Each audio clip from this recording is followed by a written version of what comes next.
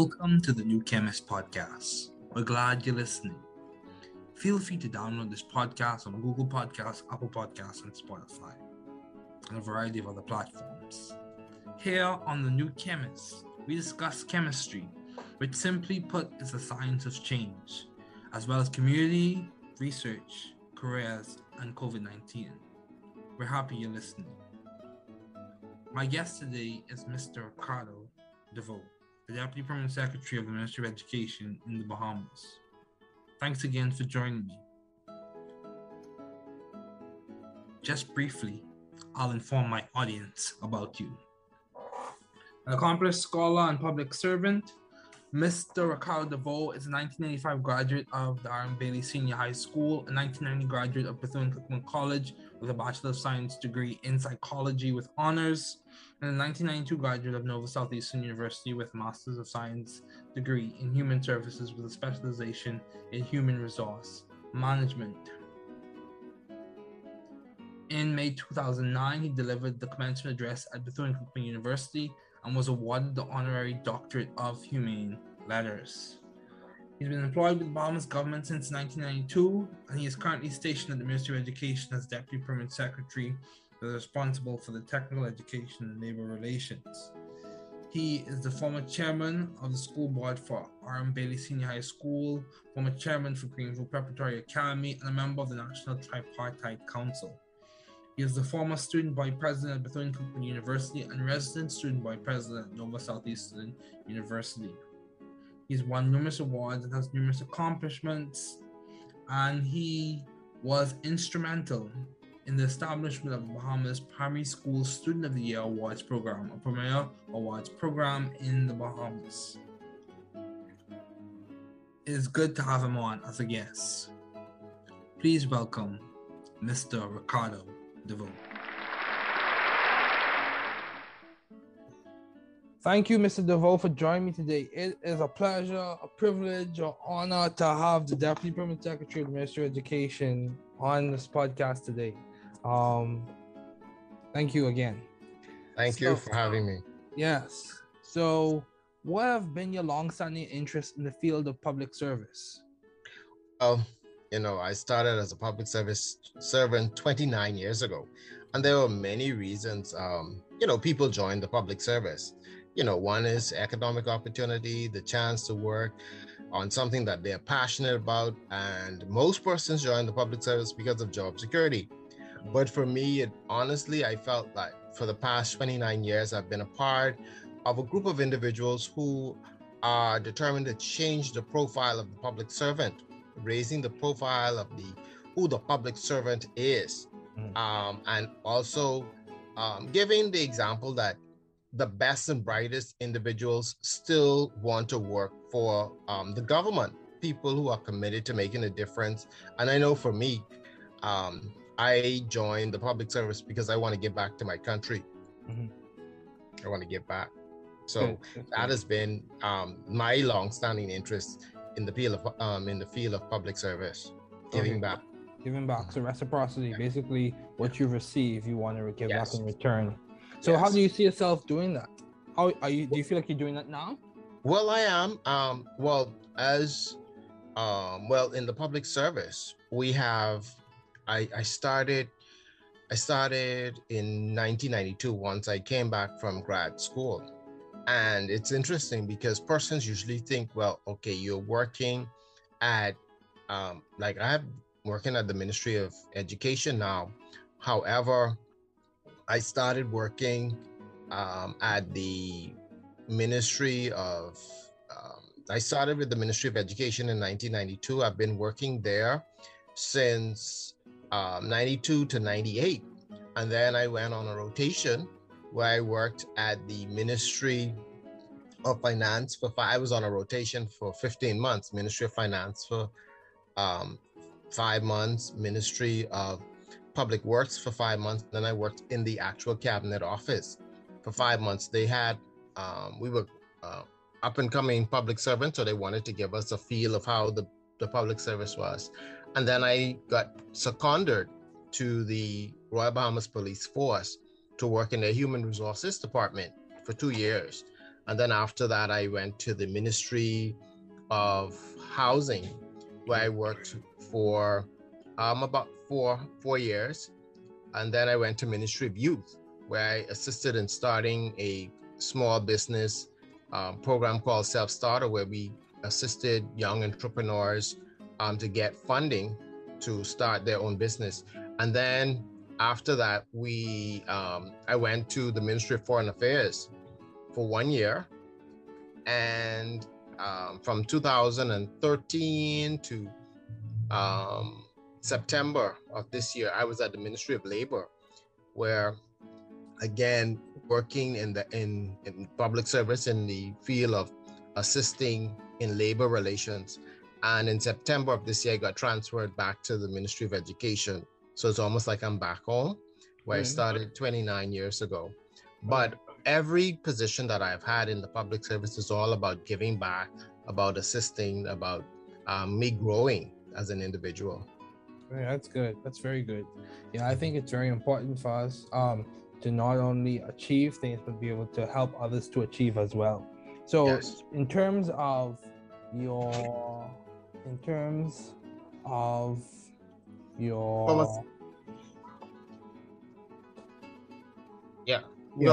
of your career thus far, you have served as Deputy Permanent Secretary, Assistant Secretary in the Cabinet Office, as you mentioned, in the Ministry of Youth. But also, one thing that stands out is you were active in student government. So where would you say this leadership capacity or desire, where would you say that came from? How was that developed? Well, interesting. In both of my college, my undergrad and grad, I was student body president. And so my love for service began even, I guess, in high school, because I was a part of junior achievement. So I was president of my junior achievement company. When I went to college, I was on student government from my sophomore year. So service has always been a part of what I enjoy doing. So I believe coming to the public service and serving was just another form of being able to be comfortable and excited about giving back to my community, giving back to my country. Okay, that's good. That's good. Yeah. So how do you maintain view of the bigger picture in your career and in your life in general? That's interesting. I think many years ago, I don't know if you would hear it, but people would say that, well, the public servants don't attract the best and the brightest. And so I have said for me that the public service, what has caught my attention, I guess, with the public service is that public service, and that's why I say that the career in public service is something that you have to want to give back.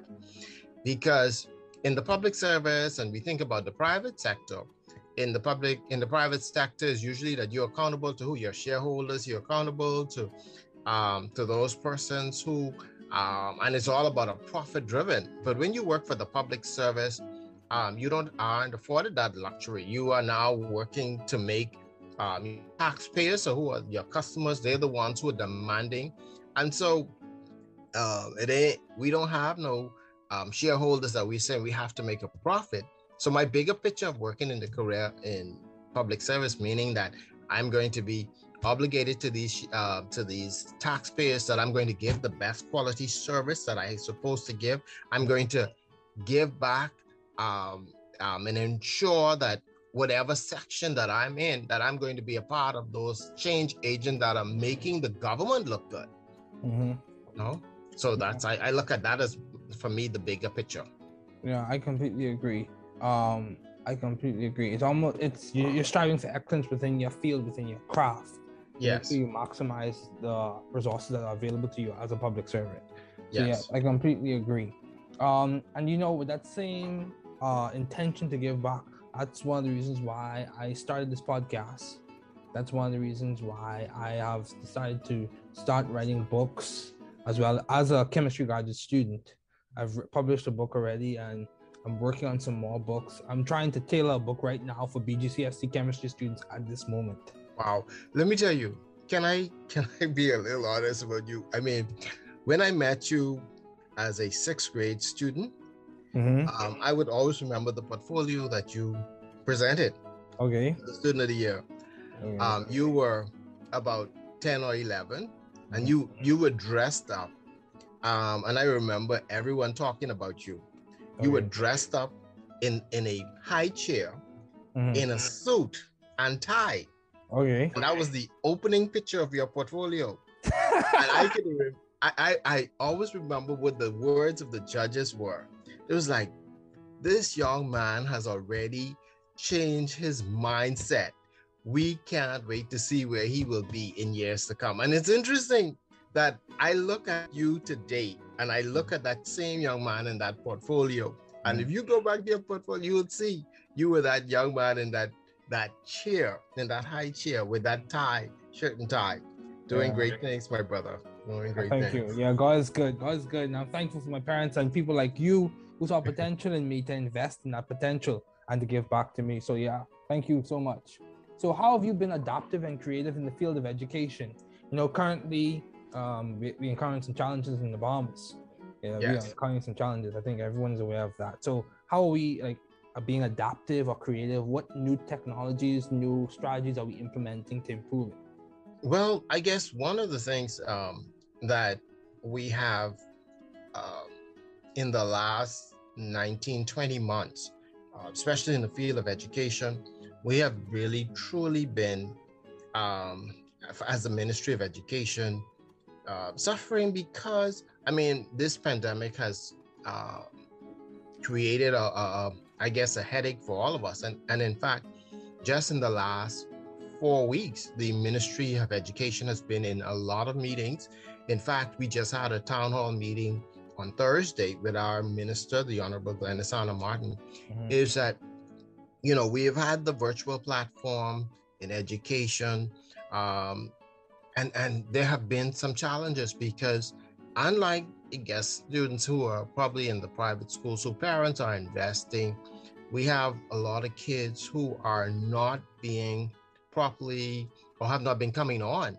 So we are having to find like creative ways of how we're going to get these kids back to the level where at least trying to catch them up. Well, we have now had to, in January, start this hybrid model of kids going back to school, because we are giving kids the tools, we're giving them the technology needed. However, we're still seeing, we're seeing about, at least they're saying about 40% of the kids who have not been on since this virtual began, and so that's a problem for us. And so we are really honestly trying to see how we're going to get these kids back into some school. And of course, prior to the pandemic, we had kids who were falling behind in the system. So 20 months, we are working and praying and hoping, because the United Nations has said that if we don't correct this problem soon, we will lose a generation, and we can't afford to lose that. And so the Ministry of Education is doing all it can to ensure that we don't lose a generation here in the Bahamas. We can't afford to do it. Yeah, we can't afford to do that. And, you know, I'll say this, you know, I'm a person of faith, so I believe things can change. Yes. And we are too. And that's what the minister said last week. She says, you know, we are praying that this is not the case. So we are praying. Yeah, we are believing. Faith and strategy. Faith and strategy. So, you know, and along with that same line, I'll drop one more update. I'm also working towards a specific tailored grant to help support labs back home in the Bahamas. If the grant is approved. Awesome. Yeah, I'm working towards that as well. So, you know, because at the same time, I agree and I acknowledge that government plays a major role in changing things, but we, the people, have to play a role as well. Yes. To complement the changing the dynamic as well. So yeah, that's what I'm working on as well. So how have you sort of found the right environment for you to thrive scientifically and intellectually? How did you know which environment was for you at that particular season and time? Well, it's interesting because I've been um, an individual who have been prayerful about decisions and things that I will do in my life. And interesting enough, it is so weird because I've been in the season. I was at the Ministry of Labor for 7 years, and I knew that it was really time for me to move on. And so I started saying, well, Lord, where is my next season? And so I started asking for directions. I did not know that I would end up back at the Ministry of Education. I thought that was a shock when I got a call to say that I'm being transferred to education.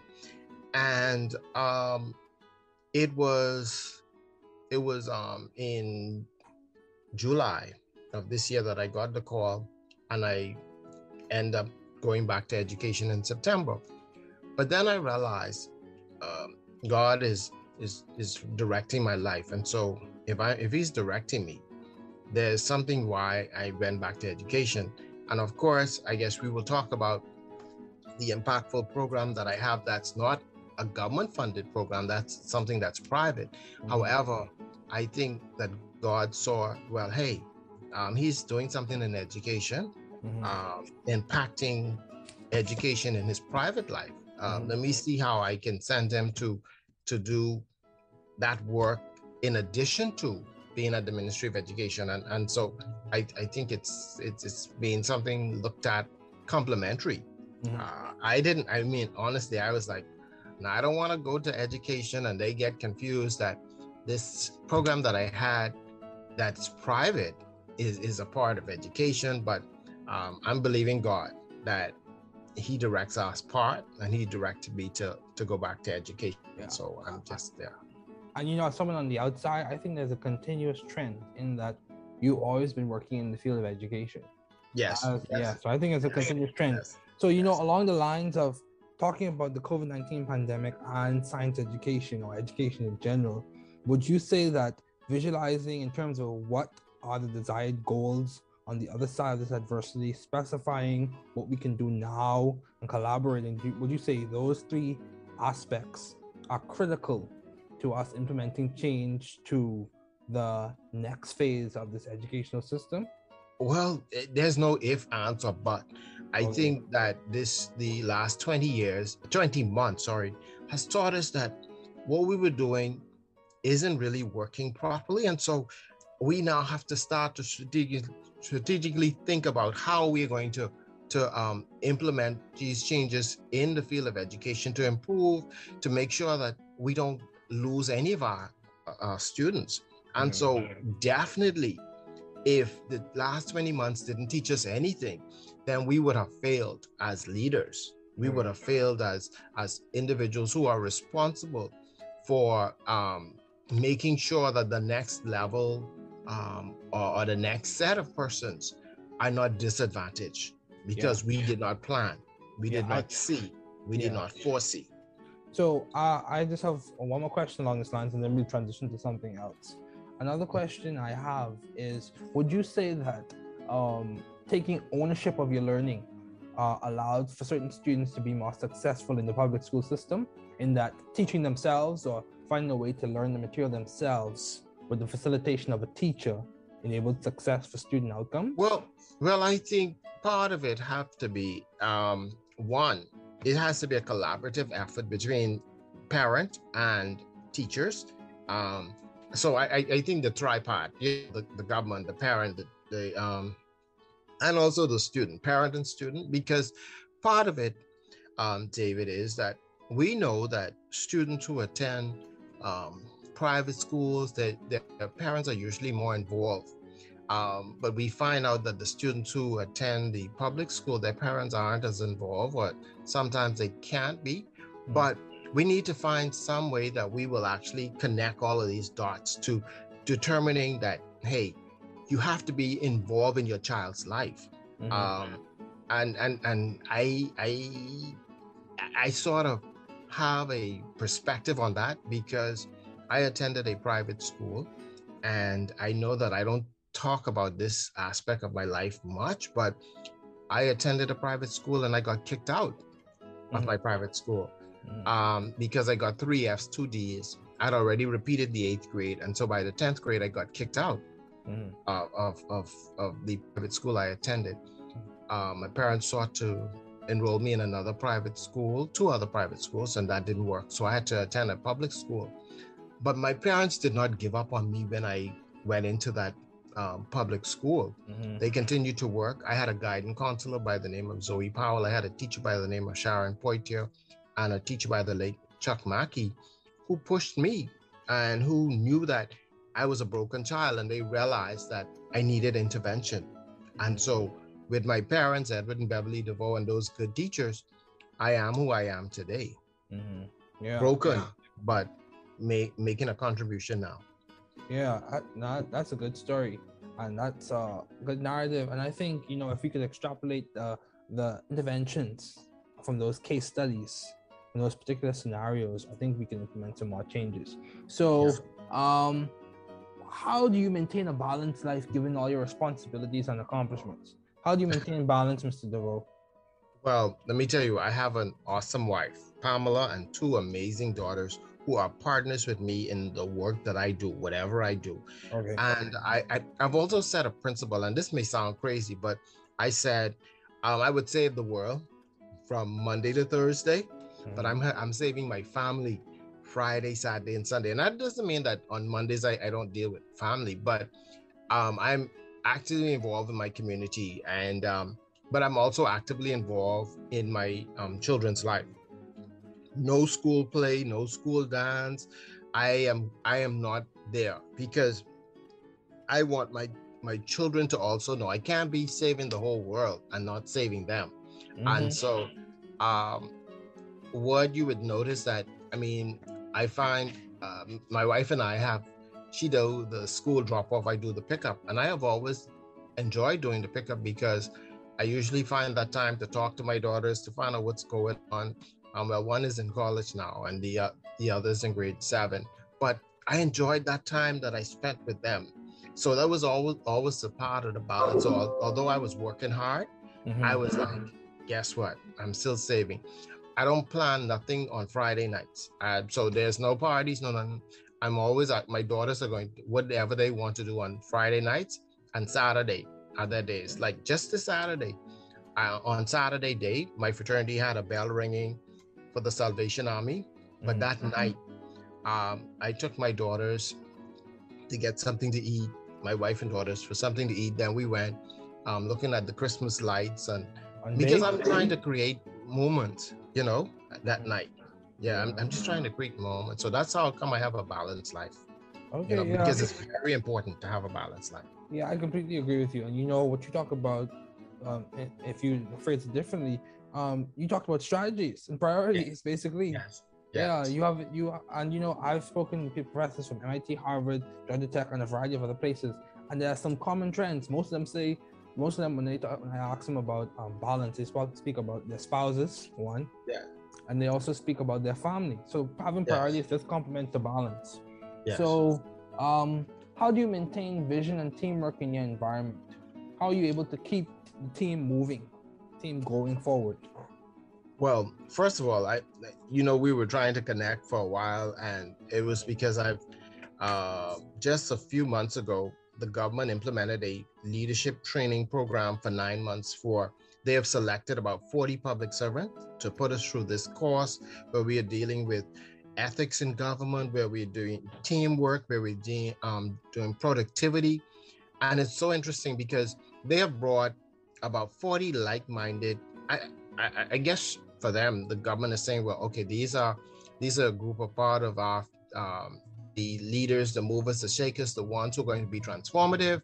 And it's so interesting is that we are feeding off one another, because then we realize that, hey, we are going to be a part of the individuals who are going to make a difference in the public service. And so maintaining vision and teamwork in that environment, we are feeding off one another. And although we are from respective ministries, we find that there's some common threads of things that we need to do, some things that we need to, how we are going to implement the public service. We know that we have to change the mindset of the public servant, because if we don't, we know one thing, that the public service will not survive. And so for us, we want to be able to be a part of the individuals who are going to be the mentors, the individuals who are going to be the creative ones, to show that, hey, we are going to do what we need to do to make putting persons in the right mindset, allowing persons to see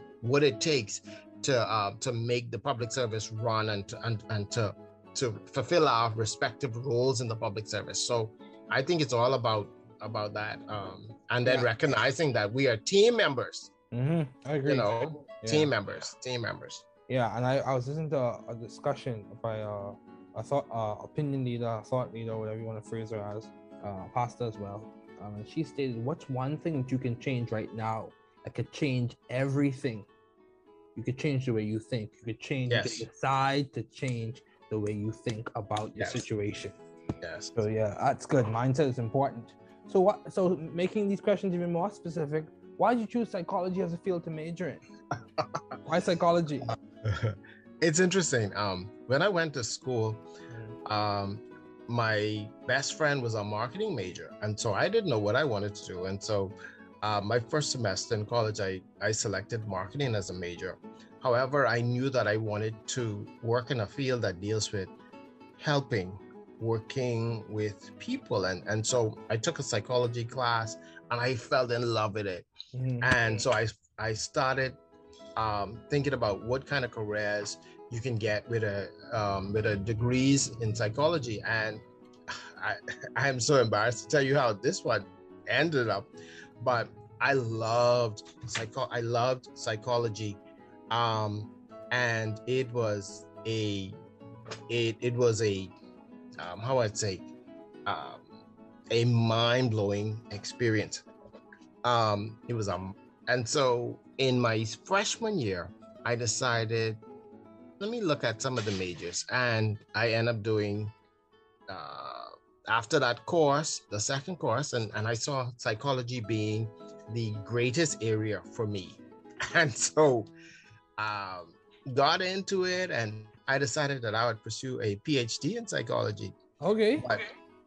But I didn't. Let me tell you what happened. I graduated from college at the age of 22, and I was like, oh man, 5 more years in school. I'll be 28. I'll be single, no kids. Do I want to spend the rest 5 years in school?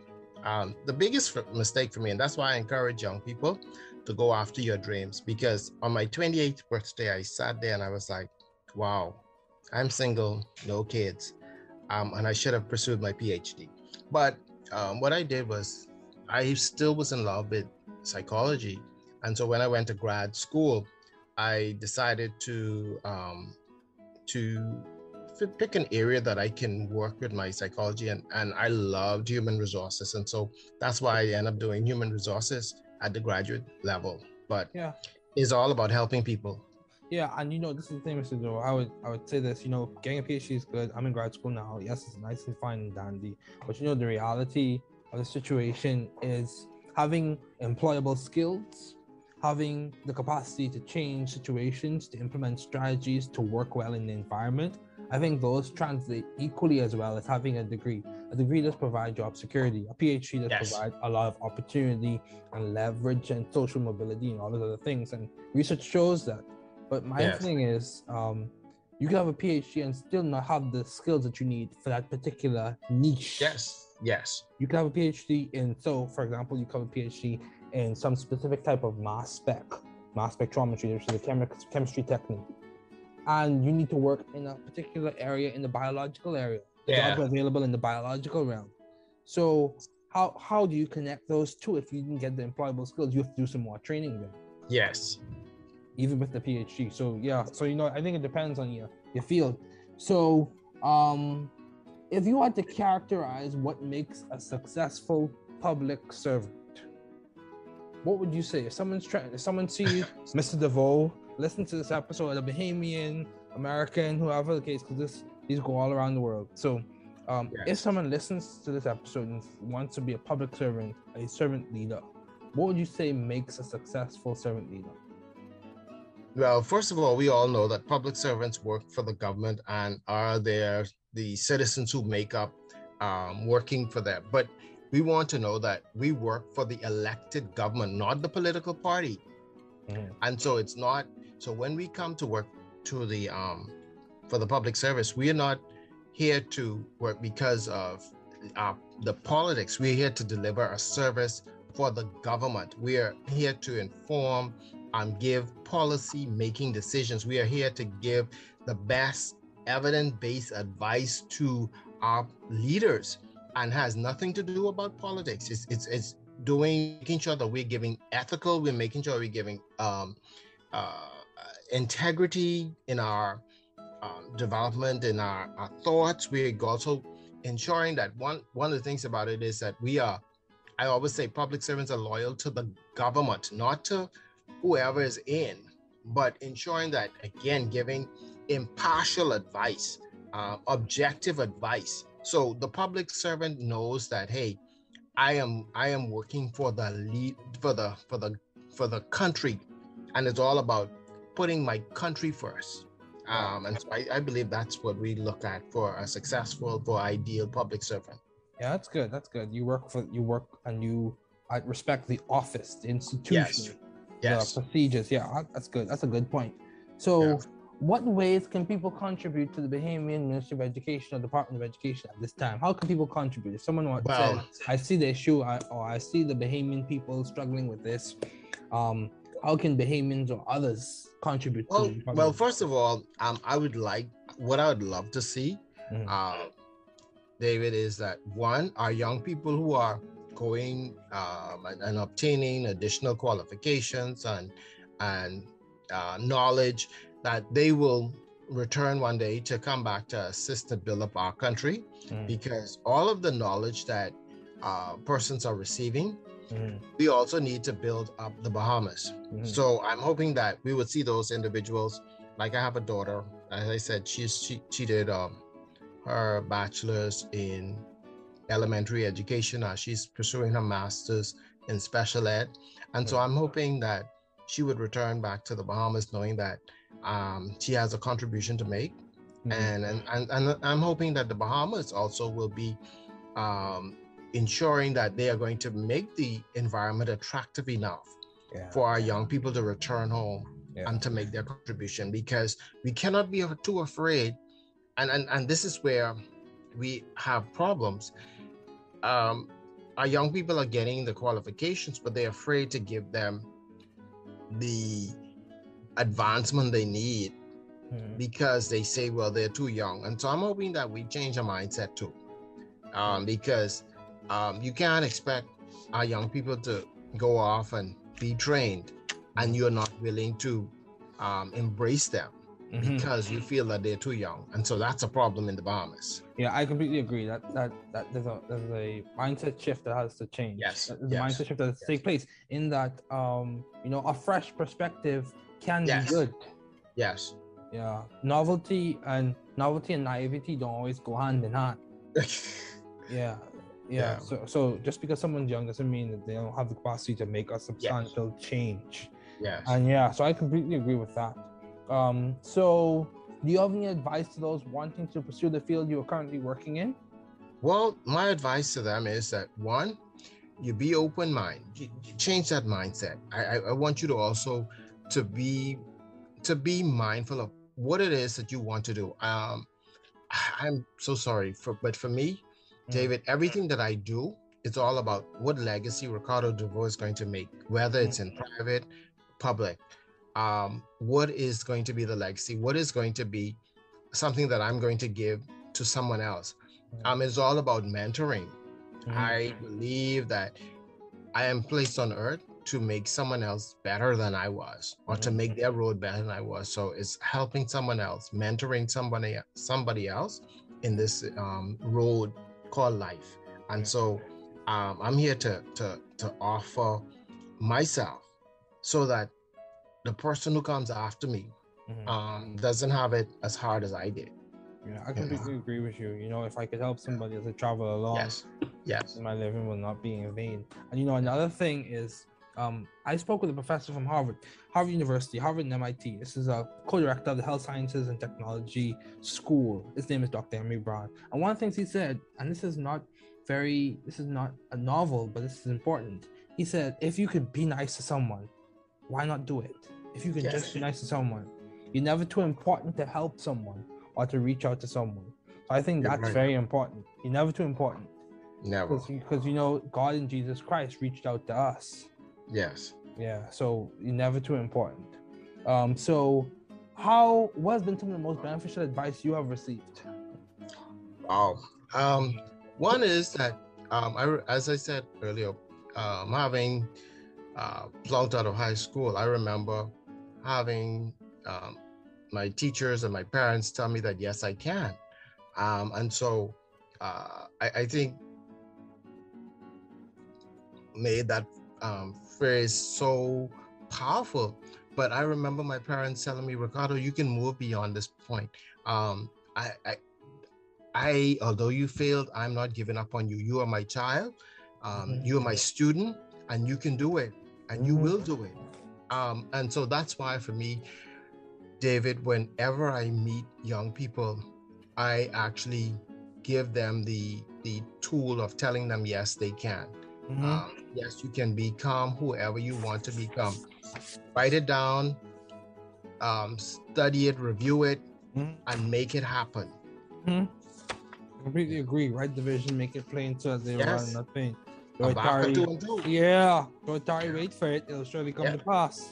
Yes, sir. Yeah. So, you know, I completely agree with that. And, you know, the thing I've come to understand is, yes, we recognize faith has its role in like religious circles, but faith also has a role in our vocational lives. It does. It has a substantial role.